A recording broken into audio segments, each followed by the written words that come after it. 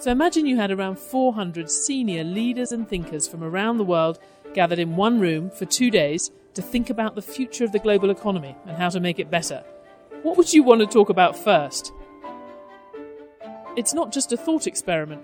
That's exactly what is going to happen in Singapore this November at the Bloomberg New Economy Forum.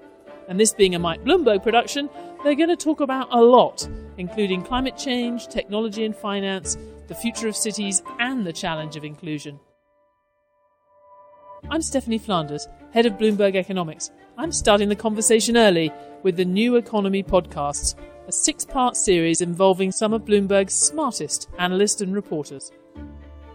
International relations as a discipline hasn't come up with any new paradigm since ancient Greece, which I think reflects badly on international relations scholars.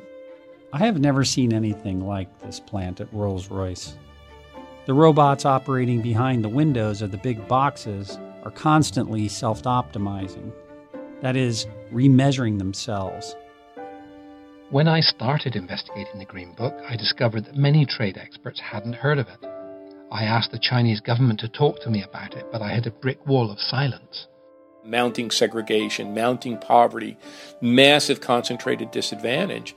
This geography of haves and have-nots is creating the greatest political backlash and the greatest political crisis of our time. I read a lot of science fiction, and I know that about 1/3 of science fiction scenarios tend to come true. So. That's The New Economy, coming October 29th.